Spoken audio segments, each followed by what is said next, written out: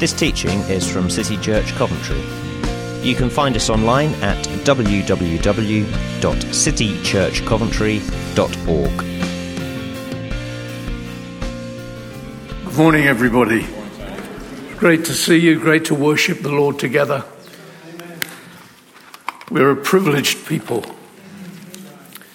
You know, when I first got saved and I started reading the Bible, almost all my reading was from the Gospels.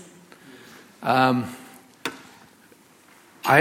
wasn't clever enough to grasp some of the theology of the epistles, but I found the stories of Jesus were things that I loved, and I still love them. I still love turning to those miracles and those teachings of Jesus, which are so easy to grasp and to follow. One of the things I discovered, however, when I was reading the Gospels, and that I have to confess surprised me, I didn't find anywhere a description of Jesus. You would think, wouldn't you, that in the Gospels it's all about Jesus. They would have told us that he was 6 foot high, broad-chested, big-handed. You'd have thought someone would have made mention of that. Now, I know modern scholarship says, the Gospels were written at least 100 years after Jesus walked the earth. I don't believe that for a moment. There's too much that rings of personal revelation, too much that rings of intimacy in the stories of the Bible. I know Luke wasn't around because, he was Paul's buddy, but he did make careful search. He did inquire. He did discover the truths of the gospel. I believe the gospel is the word of God. I don't believe it's something that was created hundreds of years after Jesus had walked on the earth. I believe it's the report of eyewitnesses, some of whom were intimately related with Jesus as his disciples. And that's why it surprises me even more that there's no descriptions. I'd have liked a description. One thing that you cannot help come to the conclusion, however, when you read the scriptures, the Gospels, is that Jesus was a prophet. It's something we don't always immediately take hold of because you and I know that he's something much more than that. And there are other religions, other philosophies that would believe Jesus was a prophet. But we can't get away from the fact that Jesus was a prophet. When he had personal encounters with some people, like the woman at the well, she says, "Sir, I perceive you're a prophet." When he healed the man born blind, and then he was interrogated by the religious leaders, and they said to him, "Who do you say that he is?" And the man says, "He's a prophet." So those individual encounters left people with a strong conviction that they'd had a meeting with a prophet. Even the multitudes believed he was a prophet.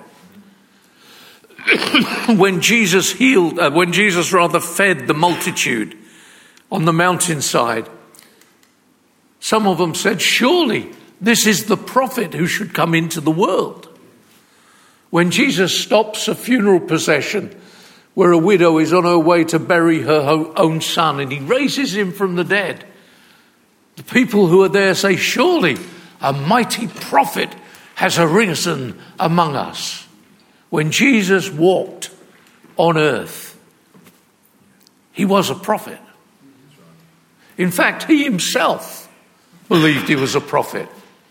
When the scripture says, or when Jesus says, it's impossible for any prophet to die except in Jerusalem, he was speaking about himself. He was the prophet. And that became a familiar understanding. Even his disciples, you remember on the Damascus Road when they're walking along downcast and Jesus draws near. He says, "What's the matter, boys? Why are you so sad? Why are you so upset?" And they say, well, it's all about Jesus, a prophet, mighty in word and deed before God and all the people. We had hoped that he was the one who would deliver Israel. The disciples believed he was a prophet. There was a general acceptance that this different man, this strange man who had lived among them and ministered for 30 years was a prophet. In fact, when the writer to the Hebrews begins his great revelation of the purpose of God down through history, he begins with words like this: God, who at different times and in diverse ways spoke to our fathers through the prophets, has in these last days spoken to us in his Son. He's a prophet. When we come to the rest of the New Testament, we find right at the end there is a book that is exclusively prophetic. It's the revelation of Jesus Christ. The book of Revelation, by the way, is not a book about Satan. It's not a book about the beast. It's not about 666. It's about Jesus. And it's a revelation of the strategy that Jesus has to bring the whole world under the influence of his kingdom. And it's a wonderful book because not only is it full of Jesus the prophet, it actually has a description of him worth waiting for. Let me take you to the first chapter of the book of Revelation.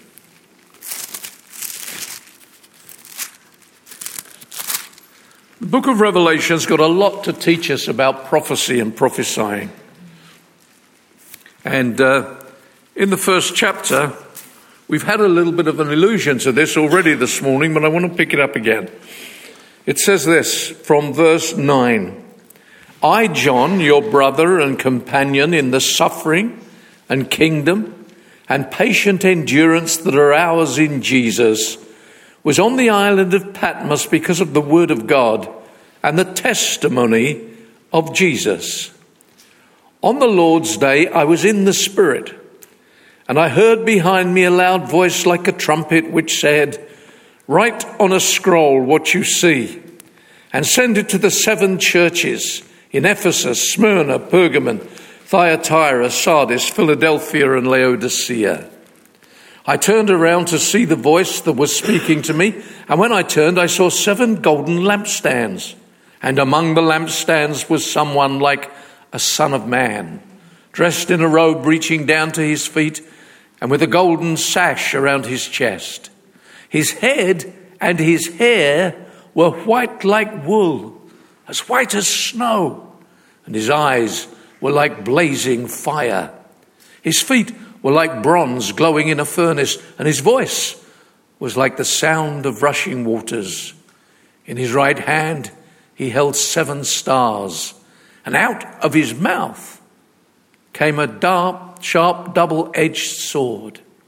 His face was like the sun shining in all its brilliance. When I saw him, I fell at his feet as though dead. Then he placed his right hand on me and said, do not be afraid, I am the first and the last. I am the living one. I was dead, and behold, I am alive forever and ever, and I hold the keys of death and Hades. Write, therefore, what you have seen, what is now, and what will take place later. The mystery of the 7 stars that you saw in my right hand and of the 7 golden lampstands is this. The 7 stars are the angels of the 7 churches, and the 7 lampstands are the 7 churches. What a revelation, what a vision of Christ. If you and I were to see him like that, in his glory, in his resurrection power, I guarantee that every one of us would fall at his feet as though dead. We couldn't bear that glory, that majesty, that aura of power that surrounds the risen Christ. And yet he is the one with whom we have to do. He's never going to be your mate or your pal. He will always be your friend, but on another level altogether, because he is different to us. He is King of Kings and Lord of Lords. Some interesting things happen here. John says, I was in the Spirit on the Lord's day. If you and I want to hear the prophetic word, if you I want to really get it into our hearts, what God is saying to the churches, we need to be in the Spirit. You think, well, what does that mean? It means you're not lingering in the flesh. You're not hanging around in the everyday, ordinary. But you've set your heart and mind to come into the presence of the Lord. And even then, he surprises you. Even then, he turns up. And it's interesting. When you think John, I'm utterly convinced that John, who brings us this revelation, is the John who wrote the gospel. There's far too much linkage between the two to believe anything else. And we know that John from the Gospels calls himself the disciple whom Jesus loved. We know that they went fishing together. We know that this John leaned on Jesus' breast at the Last Supper. We know that this is the John to whom Jesus entrusted his mother. So you'd think, wouldn't you, that when Jesus turned up, at least he'd be looking in the right direction. He says, but I heard a voice behind me. And we've already been told this morning that whenever the word of God comes, we have to line our lives up with it. See, John, this aged now apostle, this man of faith, this man of revelation, this man of power, even he, when he meets Christ, has to line his life up with the Word of God. And that's what we did this morning. When Keris brought us that exhortation, we turned our lives around. We're lining up with the Word of God.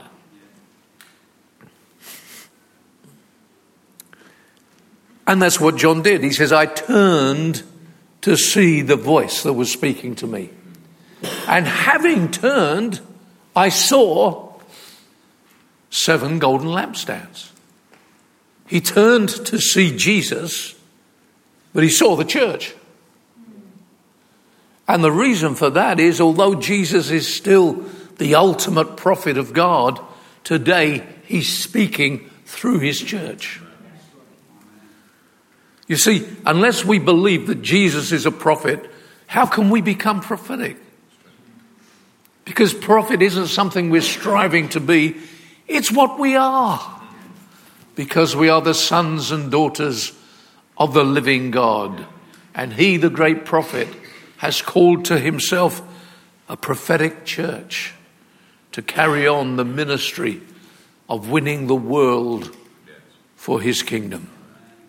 And so we get this wonderful, wonderful picture of the risen, glorified Christ, from his snowy, woolly hair all the way down to his burnished bronze feet.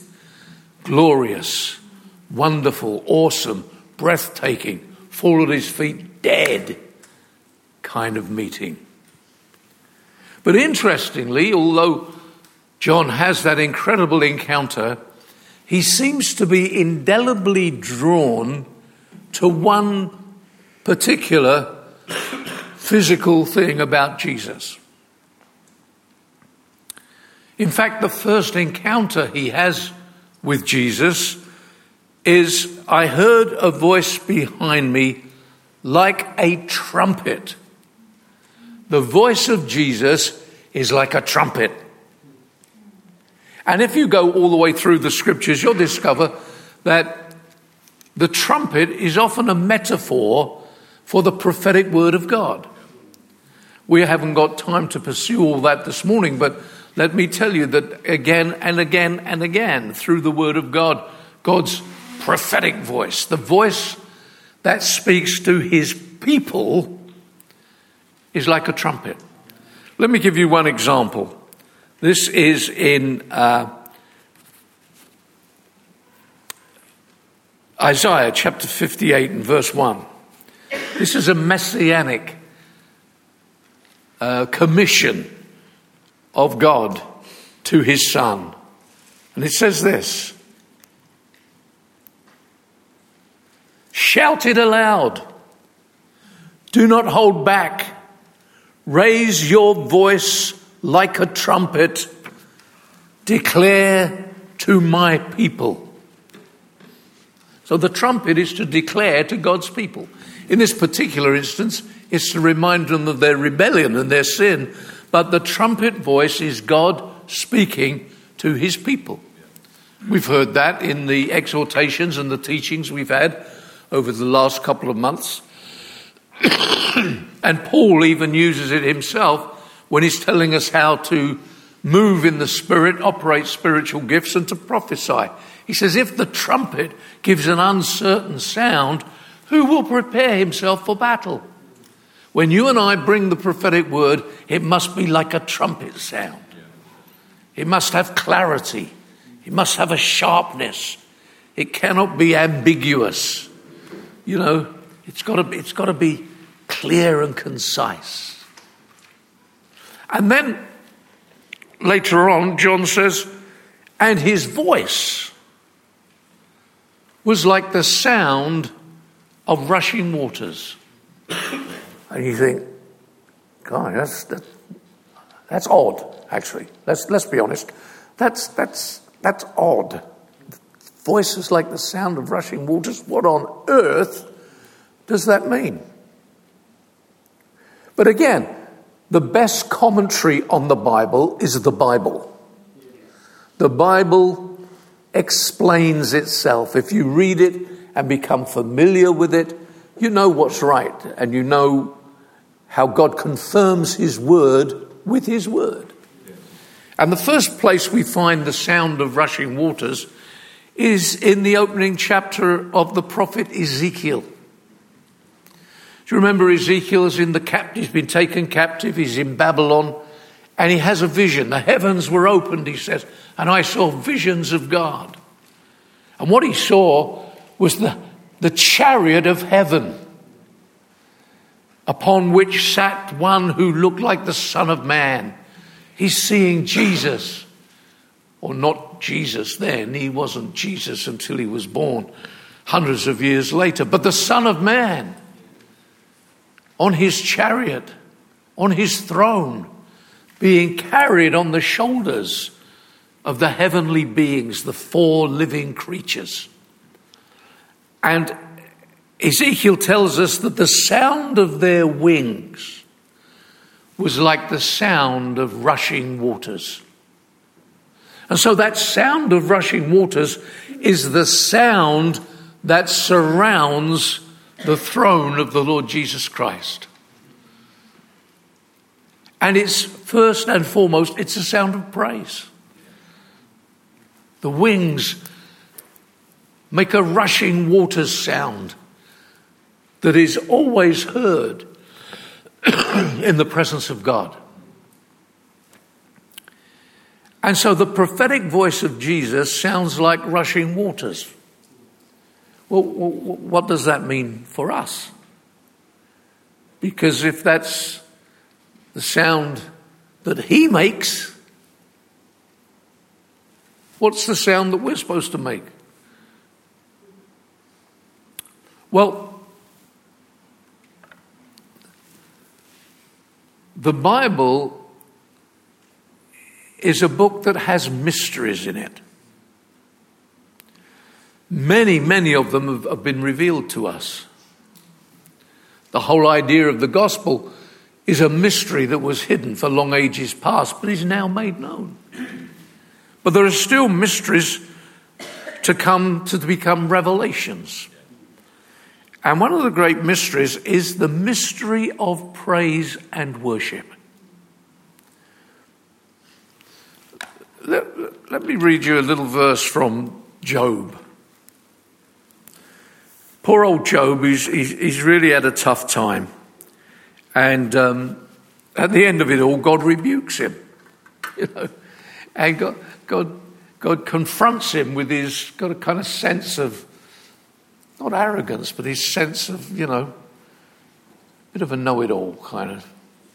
And God says to him, where were you when I laid the foundations of the earth? When all the morning stars sang together and the angels of heaven shouted with joy. You see, when God laid the foundations of the earth, when God began his great act of creation, heaven was full of music. You think, well, why? There's no human heart to be stirred by it. There's no human ear to be attracted to it. There's no human spirit to rise in response to it. Why was heaven full of music? Why was it full of song? It's because that's what heaven is like. Before there was a man to hear it, there was a heavenly host to sing it. Heaven itself is full of music. You see, if God is the ultimate creator, if all things were created by him and for him, it means music and song was also created by him and for him. See, someone didn't just suddenly invent music. It's part of God's great creation. And it's something that was there before creation came into being. And in a sense, I want to suggest to us this morning that kind of singing is prophetic singing. And that God himself is a singer. In fact, the Bible tells me that. If I could turn you to the book of Zephaniah, you all know where that is. Chapter 3 and verse 7. The prophet Zephaniah has been rebuking God's people. In fact, most of the prophets rebuke God's people. It seems to be part of their job. But he comes to this place in chapter 3 and verse 7. He says, the Lord your God is with you. It's good to know, isn't it? Even at times of rebuke, it's good to know God is with us. The Lord your God is with you. He is mighty to save. He will take great delight in you. He will quiet you with his love. He will rejoice over you with singing. God sings. Verse 17, I'm sorry. He sings over you. I'll tell you why that's prophetic singing. Because this morning he's singing over you even though you are who you are. And God's prophetic singing is because he knows what you're going to become. He has more faith in you than you have in yourself. God knows that which he's begun in you, he will bring to completion in Christ Jesus. Therefore he sings. And maybe the accuser of the brethren is out there in the wings somewhere saying, have you seen him lately? And God says, I see him all the time. And yet you're singing, I know what he's going to be. I know what she's going to become. I know what I've destined for them. And that's great cause for singing. So God, when he sings prophetically. Doesn't sing just about what is, he sings about what will be. What is more, Jesus is a singer. Hebrews chapter 2. And this is a quote from Psalm 22. And you remember Psalm 22 is one of those great messianic psalms about the suffering of Jesus, about him carrying our sins and so on. And then it ends with a declaration of faith. And it says this in Hebrews chapter 2 and verse 12. In the presence of the congregation, I will sing your praise. Now, the writer to the Hebrews has already established here that what Jesus came to do was bring many sons to glory. See, Jesus saved you to bring you to glory. I don't mean just to take you to heaven. I mean to bring you to that place where the glory of God is seen on you. He's bringing many sons to glory. It's a journey.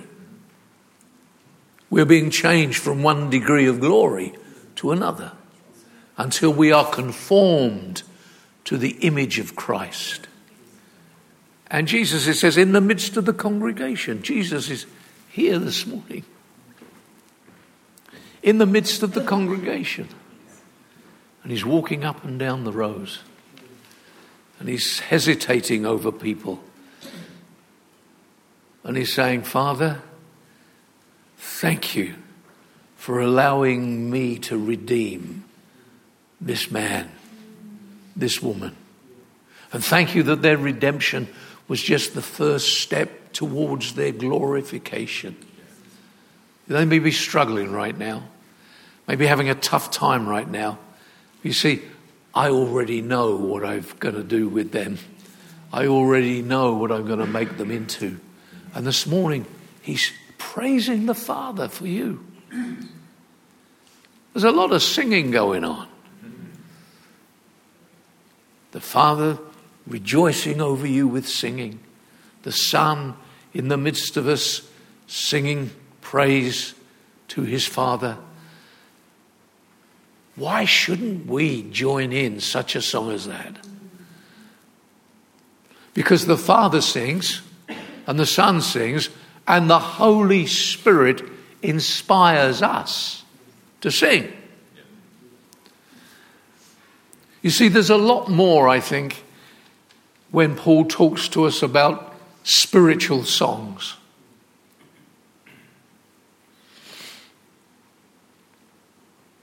I think spiritual songs will always have a prophetic edge to them. And I think we need to start to learn how to sing about things that will be and not just things that are. Now, I know we do that. We've got songs that declare our faith in the coming of the kingdom of God.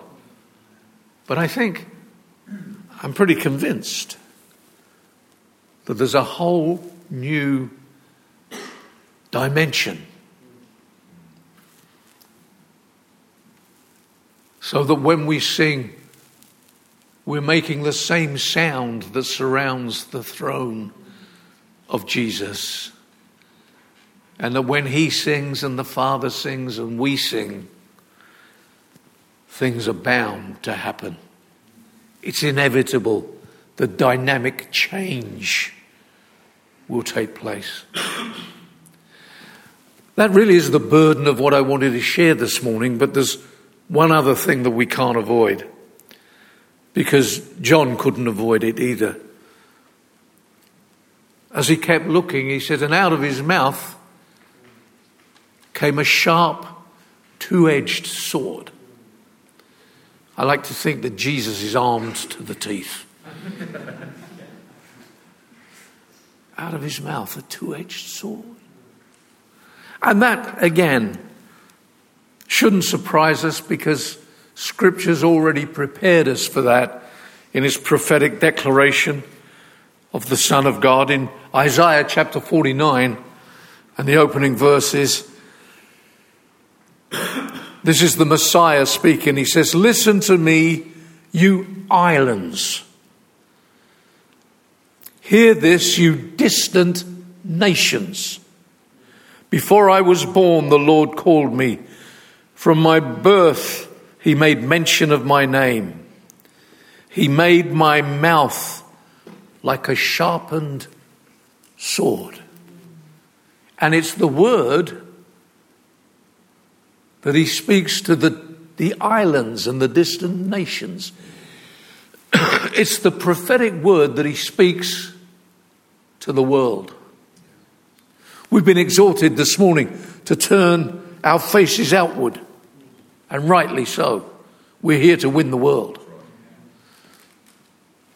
The great American evangelist D.L. Moody was once asked, "Mr. Moody, what's the best way to win the world?"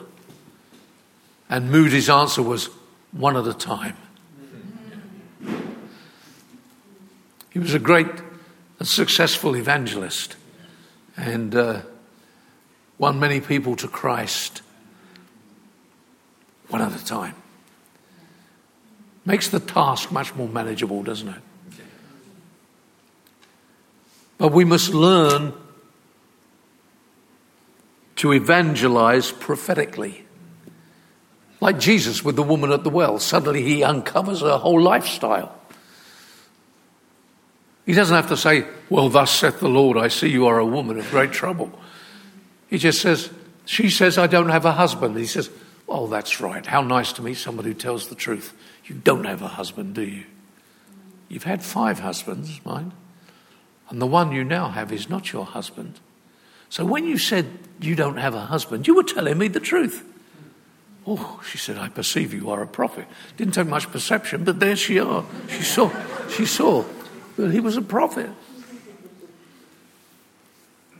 And God's going to give you words. We might call them words of knowledge. We might call them prophecies. We might call them insights. But God will illumine our spirit to say the right word at the right time. Do you remember Philip the evangelist who's carried down into the wilderness and meets that Ethiopian eunuch who'd been in Jerusalem, and he's on his way back now, and he's sitting in the chariot reading the prophet Isaiah, and he's reading that bit that says he was wounded for our transgressions and bruised for our iniquities, and he says to the evangelist, "Who's he speaking about? Is he talking about himself or somebody else?" And he says, and beginning with that very scripture, Philip preached Christ to him.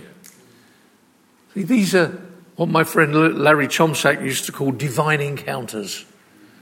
Those moments that God has woven together to bring you to the right place and the right person at the right time, and to give you openings. I might probably told you this story, but I don't get the opportunity to speak to many unbelievers. But a few years ago, I went to the barbers. I only have to go every few years. And I was sitting in the seat and chatting away. And I'm not good at small talk. I hope this barber doesn't, start talking about football or summer holidays or. And he said to me, "Yeah, what's your job then?" And I thought, this is gonna fold up straight away. I said, "I'm a preacher." "Oh," he said, "do you give blessings?" I said, "Yes, I do." He said, "Will you give me one?" I said, "As soon as you finish cutting my hair, I will give you a blessing." So I get up out of the chair. There's a row of people waiting for their haircuts. And I said, "Give me your hand." And I held his hand. And I prayed that the greatest blessing that God could give a man would come upon him. That he would come to know Jesus. That he'd find Christ as his Lord and Saviour. Got a little captive congregation there, row of people. I only came for a haircut, you know. Now, I don't know what happened to him, but I sowed a seed. And I occasionally pray for that man, that that seed will germinate. See, God will give us opportunities. And we bring the sword of the Spirit, which is the Word of God. Brothers and sisters, there's a great task out there for us to fulfill. But we have a great Father and a great Saviour and a great Holy Spirit. And you are a great people. And we cannot fail.